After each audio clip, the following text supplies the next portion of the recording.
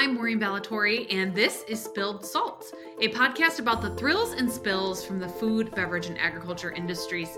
Today's guest is Dan Rayo. He's the CEO of Healthier Way Foods and the president of Assured Edge Solutions, which is a powdered custom co-packer based in the heart of the Finger Lakes in Geneva, New York. I brought Dan on as a person to interview through this podcast because I love his philosophy on collaboration and the way that he has approached building his business, bringing on clients who he sees as partners in the way that he works with them. And it's really similar to philosophy to what we do here at 29. So enjoy the discussion. Welcome, Dan. So I want to have us get started with a little bit of your entrepreneurial story. So like many, you've taken a bit of a winding path to get to where Assured Edge Solutions is today. Can you talk about that a little bit?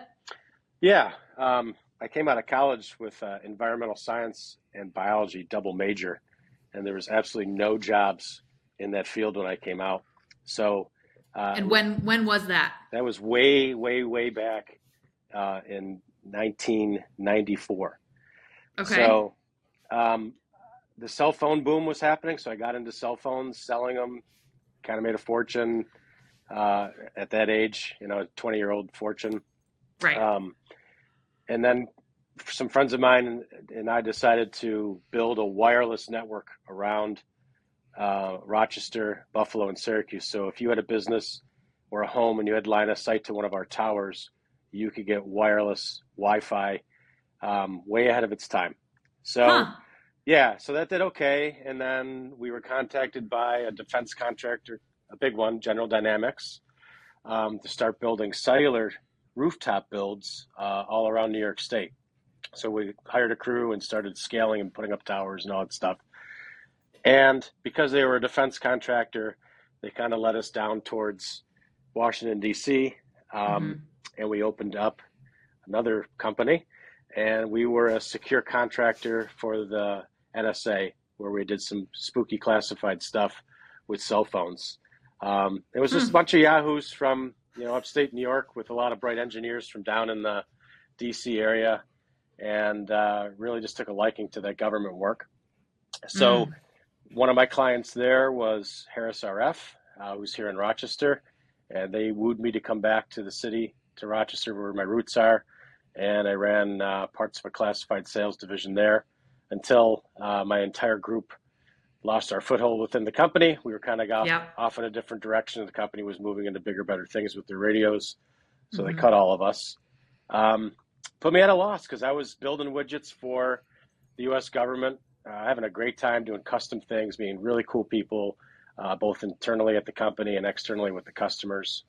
And I was kind of at a crossroads. So don't know if you know this part, but I took a job and I had a lot of job offers to go back to DC, and I didn't want to do it. I guess my wife and I went down there to look at homes again, and my car battery melted down.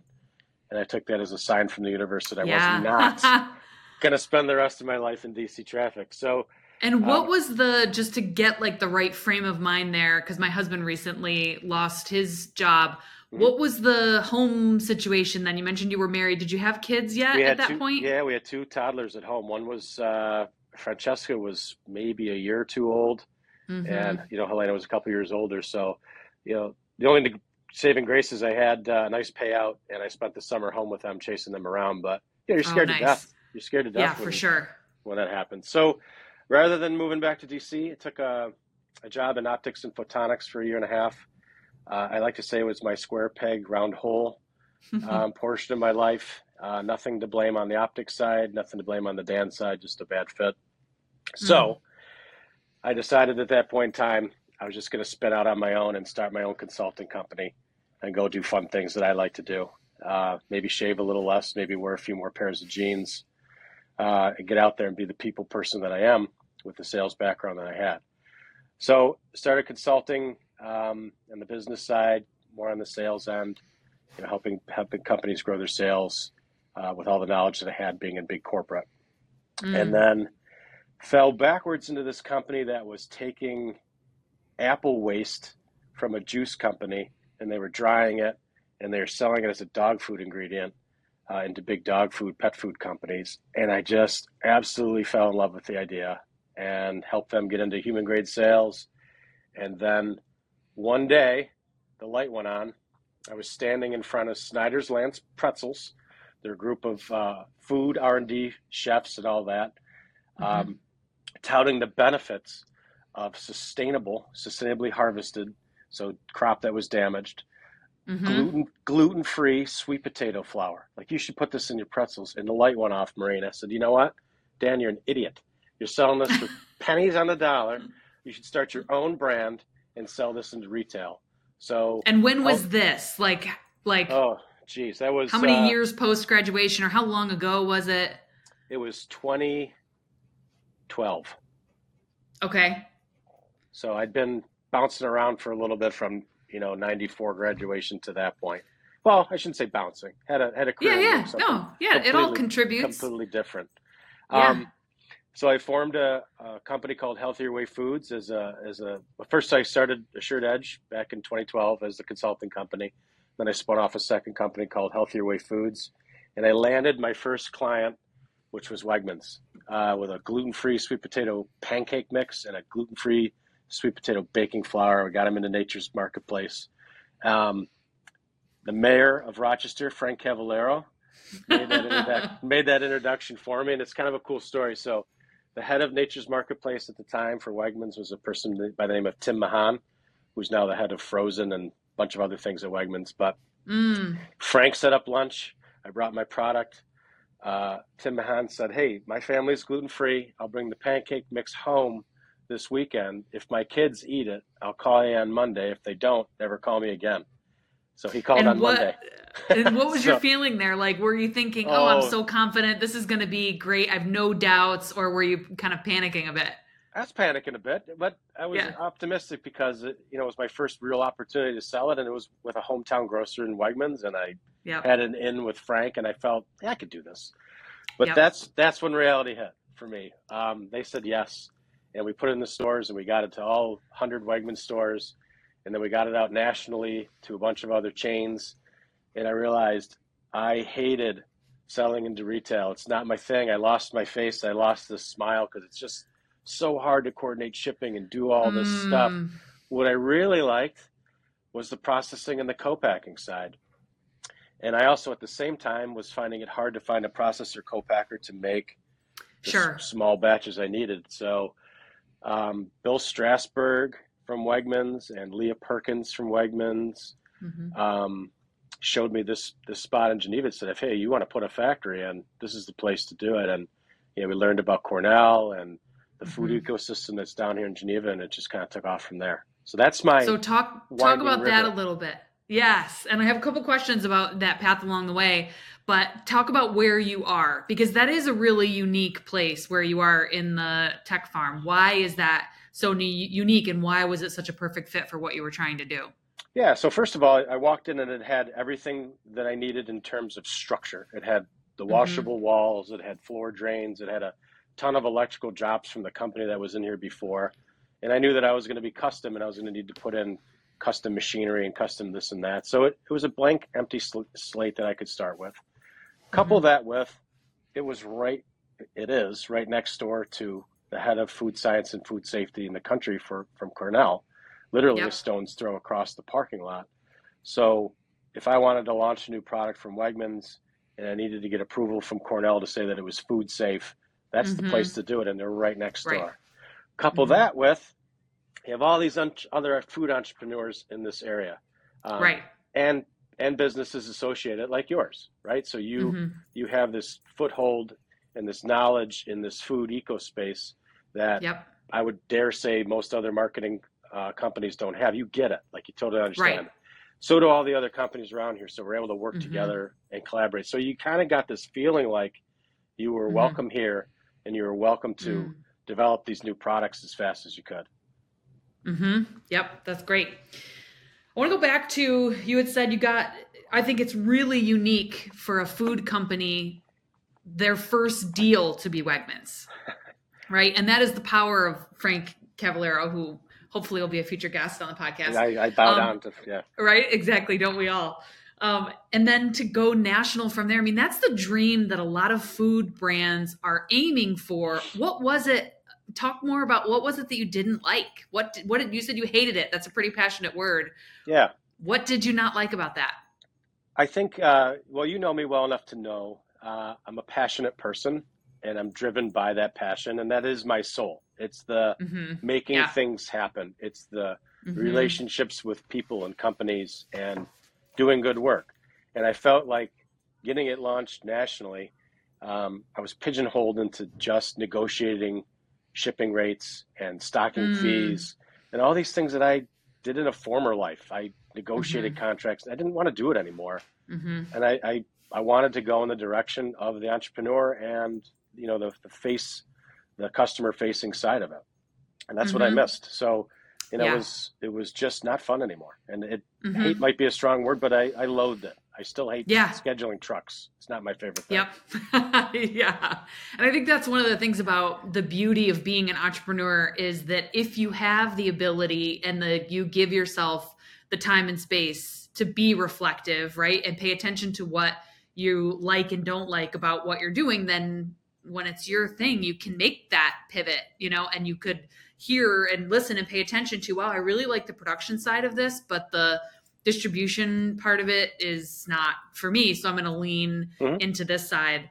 One of the other things I love about your story too is that you had once told me about how you had gotten a big deal with Wegmans with the spiraled Mm-hmm. zucchini, right? Yep. And that everyone in your company was up and cheering and celebrating. And you said, hold on a minute. We got to set some parameters on this deal. So I'd love for you to tell that story because I think it's helpful for entrepreneurs to understand that just because you've got the power, the partner has the power doesn't mean that you can't also, bring your Yeah. voice to the table. Can you tell that story? Yeah. I felt like, so that whole group at Wegmans that moved over from Nature's Marketplace, they moved into frozen and they were creating a renaissance with frozen, which was Mm-hmm. great. So we got ahead of Green Giant. We developed spiraled veggie noodles, figured out how to freeze them and thaw them with Cornell, got them into a package into my brand. In 6 months from Napkin Sketch, we were on store shelves in the frozen aisle at Wegmans under my brand. That is wild. Herculean effort. Flew to Italy, bought the last 2 spiralizers on the planet at the time, put him in a friend's factory in Syracuse, taught him how to freeze food and do all that stuff in 6 months. So we had this gathering where executives from Geneva and Wegmans and my company and other places were gathered. Everyone was hooting and hollering. And I called a timeout and I said, can you define the word partnership to me? And everyone stopped clapping and kind of swallowed and said, what's this guy doing? And I said, I just want you to know what I went through to get you to have this round of applause and to get you the revenue that you're going to make off these noodles. I put my house up, as collateral to buy this machinery, to buy the packaging, to buy all the vegetables up front. I'm holding all the risk. Right. I'm even holding the brand. It's my brand. It's not even under the Wegmans brand. So I want you to think long and hard, Wegmans, about what it takes from this side to get to this point. And they heard me. I think, yeah.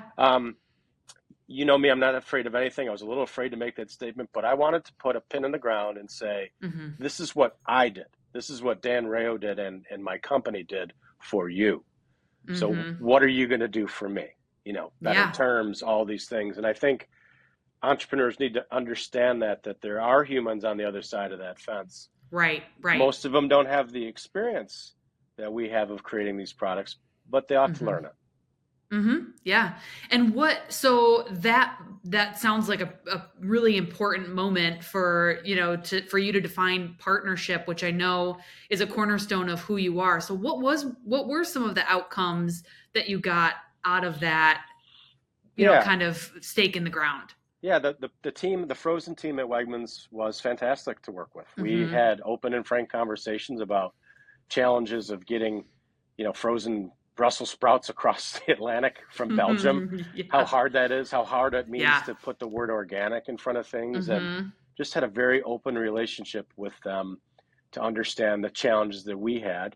And then they put some back on us, hey, this product isn't selling. What can we do different? Can we change the size of the bag? Very collaborative. And I didn't expect it to happen, but it did. And they've been a great partner to work with. Yeah, that's fantastic. So I want to talk more about that concept of partnership and collaboration because I know how important that is to you in all aspects of your business. Mhm. So can you speak to some examples about how you've incorporated the concept of collaboration into the company? I think one great example is your team. Mhm. And any thoughts that you want to share about kind of your approach to that concept of partnership and collab? Yeah. So, business owner to business owner, this is our kingdom, right? This was our idea. We're the only ones Mm-hmm. that understand what it is in our heads that we want to be in the end. We try to articulate it to the team, but we're the ones that hold that. And I remember when Mm-hmm. I was in optics and photonics, I'll get to your point in a minute. We were on a bus in an airport, and the business owner said to me, you're just not as passionate as I am about this business. And I said, I never Mm, will be. I don't own it. right. It's just not the same. And Mm-hmm. I told him that as a former business owner, like I'll never have the feelings towards this company like I would if I owned it. That's it. Mm-hmm. Um, I got really lucky with the word partnership. I ran into this guy named Keir Meisner, who was dying on the vine at his job. Big brain, came out of college at Duke as a rocket scientist, worked for Ford Motor Company, got his MBA from Cornell in marketing, ran clinical divisions of Johnson & Johnson and Bausch & Lomb. And when I met him, he was executive director of marketing at the University of Rochester Simon School. And he just felt Mm. like he was dying on the vine. So a friend at Wegmans, his wife, introduced me to him and said, "You guys should meet." And I thought, what am I going to do with this dude? Look at this resume. You're smart. Yeah. You're smarter than me. You're better looking than me, and you make a lot more money than me. What am I going to do with you? And Mm-hmm. he said these words: "I just want to do good work." And it Mm. resonated with me. And I said, you know what? You're right. So we worked out a way to just kind of slowly bring him on board. And it's been the best partnership that I could have ever written up in any business plan. He comes at things from here. I come at things from here, but we always meet Totally. in the middle. But we have the same goal: do good Mm-hmm. work, do good Yeah. work, do good work, and Yep. surround yourself with good people and good customers. So when we come across our employees who say, "Hey, it looks like we need somebody new to hire. Do you mind if I refer somebody?" Absolutely. Right. I've had Lily here since 2017 when I opened this factory. Of course, I'm going to trust her judgment, and it always works out. We've embraced their Mm-hmm. families. We've embraced their heritage. We've been able to teach them English and Spanish to those that couldn't read and write. But it's Yeah. all surrounding ourselves with doing something good. So for us to use the word partner, it has to feel right. It has to be Mm-hmm. part of that story, part of that Dan and Kier story, part of that Dan employee story. Much like working with your team, it just felt right. You guys Right. got it, and I think you'll understand the way I say this. You're on the same frequency as us. So Mm-hmm. I always feel like we're humming along here and people are up here or they're down here. And what did I do? Why am I so different? And then you come across people that are at the same vibe or the same frequency. You're like, Yes. yeah. And Yeah. that's what's important to me, whether it's a Yeah. customer or a business partner, or someone that wants to collaborate on something. We have to feel that. If I don't feel it, we don't do it. Totally agree. We've made a big shift in how we bring clients on at 29 to really introduce conversations about core values much earlier in the discussion, and that has really helped us make sure that once we get to an agreement on the terms, what are you looking for? How can we help you? Do we feel like we're a good fit? When we have those conversations earlier on, it just makes it's not a negotiation, it's an alignment, right? It's It's an alignment. everybody's on the yeah, exactly. So couldn't agree more. And I agree that there are people who run their businesses in very different ways and probably have very different outcomes. Maybe they're making millions and millions of dollars, who knows. But I would much rather live a life of quality and do work that I'm happy to come to work every day. My team is happy to come to work every Yes. day. Yeah. So in that vein of working with great people, doing great work, you've got some impressive brands that you're working with. I mean, huge national brands, Momofuku and Burlap and Barrel. How did you broach that? How did you get them in as clients of Assured Edge? Me trying to go out there originally, swinging for the fences. When we started the company, when we started the factory, obviously we had our own product and we had a couple of others. And it's just about taking chances and believing in yourself. So going back to even Wegmans, I knocked on their door and said, you guys have that organic farm down there in Canandaigua, and you put wheatgrass on as a cover crop. Well, wheatgrass is a booming superfood powder right now. Why don't we harvest it, dry it, and and powderize it, and I'll put it in a pouch for you. You can sell as Wegmans wheatgrass powder. And they said, oh my God, yeah. So the story kind of got out from there. Went to Love Beets locally here and said, what are you doing with your beet waste? Let's make beet powder. And kind of started getting my confidence on going to that. And then just started to reach out to some of the different custom spice brands out there. And Burlap was one of the first that we targeted. And we just hit it. We just hit it off. They have their whole social enterprise thing that they're doing with single origin spices, and it resonated with me. And we kind of got lucky. Ethan is a former chef, and he's got really good connections, and he just kept referring folks over to us, and we grew. Our relationship with Cornell, I look that way because the building's over that way. Yeah. We're on their website, so people found us, and we're unique. Like someone like Momofuku has a really complicated process to make their spices, and we were able to do it. And I don't think many people would take that on because it's risky. But the reward is you have that beautiful brand and connections to all of the chefs that they know. So we've kind of become this niche custom spice manufacturer, which is exactly what I want to be. I don't want to be McCormick Spices. No offense, McCormick. And I always say the day that I go completely automated is the day I sell the company, because I do believe it's our people and our methodology that makes it unique, why those chefs keep coming to us. And it's great. They're a fun bunch to work with, chefs, especially if they're a celebrity. They are definitely set in their ways, but we get it. And it's a trial and error of making it happen. And I think they appreciate that. Yeah, that's great. I know that, speaking to that, like you're talking about custom and niche. And one of the things that's unique about Assured Edge is all your machinery is on wheels, right? So that you can move stuff around to truly be that niche custom solution for what people are looking for. Yeah, because everyone comes through and we're a spice manufacturer and a spice co-packer, but everyone's got different packaging. Everyone's got some different nuance to how they want to have it chopped or milled or whatever, and we need to be able to adjust to that. At the same time, we're looking at ways to streamline some of our regular customers to take stuff off of wheels, to dedicate some lines to them to get them more efficient, because a big part of it is changeover. So when we have a large customer that we've been working with for a long time, come to us and ask us, hey, would you guys be willing to do this and this and this to streamline? Of course, they want to get their costs down. We're open to doing that too. Yeah, right. And that's part of the entrepreneurial spirit, right? You have your business plan.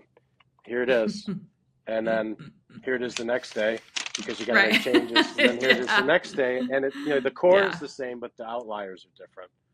Right. And we have to grow and change with the times. So.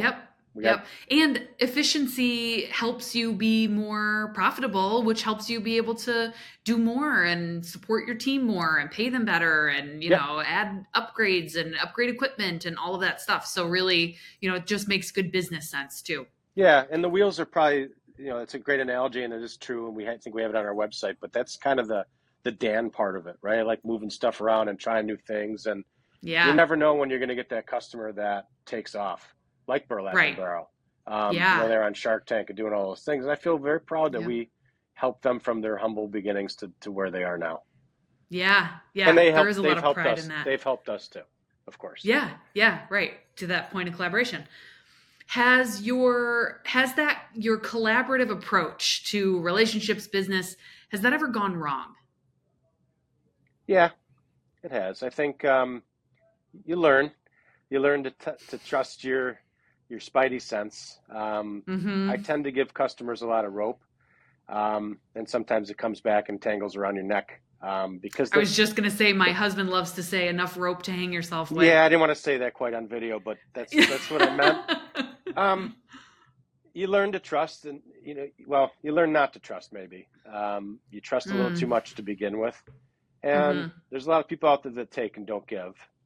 So sometimes it does come back to bite you, but as a whole, I'd say it's been 90% successful, and you just have to learn to trust your gut. Yeah. Yep. And it was hard during COVID because you couldn't do the face-to-face. Yeah. And I think growing up, the way I grew up in a very Italian family where everything was in your face, Right. you learn how to read people and read situations very well. And doing this to get new business was tough, even to maintain, right? We both went through it as business owners, like, oh my gosh, it's tough. Yep, absolutely. What's next for AES? Expansion as always. We're in a great spot in this building, but we're a little bit hamstrung by the size. You're here, you see that we fill up the hallways. We wanted to put a new building up, but just financially, post-COVID with the cost of materials, just like the housing market, not worth it right now. So looking at creative ways to create more space for us in here and add more machinery, add more people to do different things. Maybe get into some roasting, because we don't roast today. We dice, dehydrate, mill, and do all kinds of stuff. Maybe we'll get into roasting. Yeah. Maybe we'll do some custom liquid fills, batchy stuff like that. But growth. I want to add more people. Yeah. I love going out there and seeing all the smiling faces. And we just added a couple new people, and it's just fun to watch them grow. Yeah, that's awesome. It really is. Would you ever consider a second shift? I mean, what are your thoughts on that? Wouldn't that double what you're currently doing? Yeah, that's a tough one, though. I think it depends on the labor pool. A lot of our folks that are here, and the reason that we're successful is they have families and they work hard for their families. Right. Asking them to go away from their families counteracts a little bit about what we do. Yeah. We've talked about it a lot, but I like the vibe we have. I'd be afraid if we went to second shift. Nothing against that. I've done it in my past. I've worked second shift, even third shift. Maybe we lose some of that family aspect that we're trying to incorporate here. Yeah, and that's the challenge of growth, right? Is being able to, like you're saying, listen to your spidey sense, follow your gut, kind of listen and see sort of the future in a bit, right? In terms of what the atmosphere is telling you, that you kind of have to decide that together of, is this the right choice or not? And you kind of, that's part of the hard part of entrepreneurship, is making those decisions. Yeah, and I think we're lucky we've had our businesses in place long enough, we being you and I, that we can spot trends, we can feel trends, we can feel panic moments, and we can feel like when we really got to start planning for the future. Yeah, we didn't have that at year 1, year 2, year 3. Right. Now we have a sense of it, so you have to listen to it. It's a trade-off, right? It's always a trade-off. I'd love to streamline and put something automated in, but that means I have one less person out there, one less car, one less story, one less person to talk to and watch grow. So it's kind of a tough thing for me. Yeah, that's great. Anything else that you want to share that I didn't ask you about today that you think would be good for this audience of kind of startups, entrepreneurs, and food, bev, and ag, that would be good lessons or good kind of key takeaways for them? I think we should get together more. I think like in-person get-togethers kind of thing? Entrepreneurs, business owners, whether it's a marketing company or a food manufacturer, we're in the same mindset. Right. Why, again, I don't want to blame COVID for that, but I used to do a lot more of it, I felt. And now I've grown accustomed to, I'll get to that tomorrow. I'll meet that person tomorrow. Yeah. I think this format is great for us to see who else is out there doing things, and it's a great way for us to meet. I welcome it, because I could learn something from every single one of you out there. Yep. That's great. So we'll have to see when we can do Spilled Salt, the in-person. The happy hour version. Yeah, great. I'm down. You bring the drinks, so I'll bring the people. I think it would be great. Thank you for listening to Spilled Salt. I'm Maureen Ballatore. For more information about the podcast, visit www.29designstudio.com. If you have questions for me, you can submit them through the contact form on the website. Be sure to like and subscribe wherever you listen to podcasts so you never miss an episode.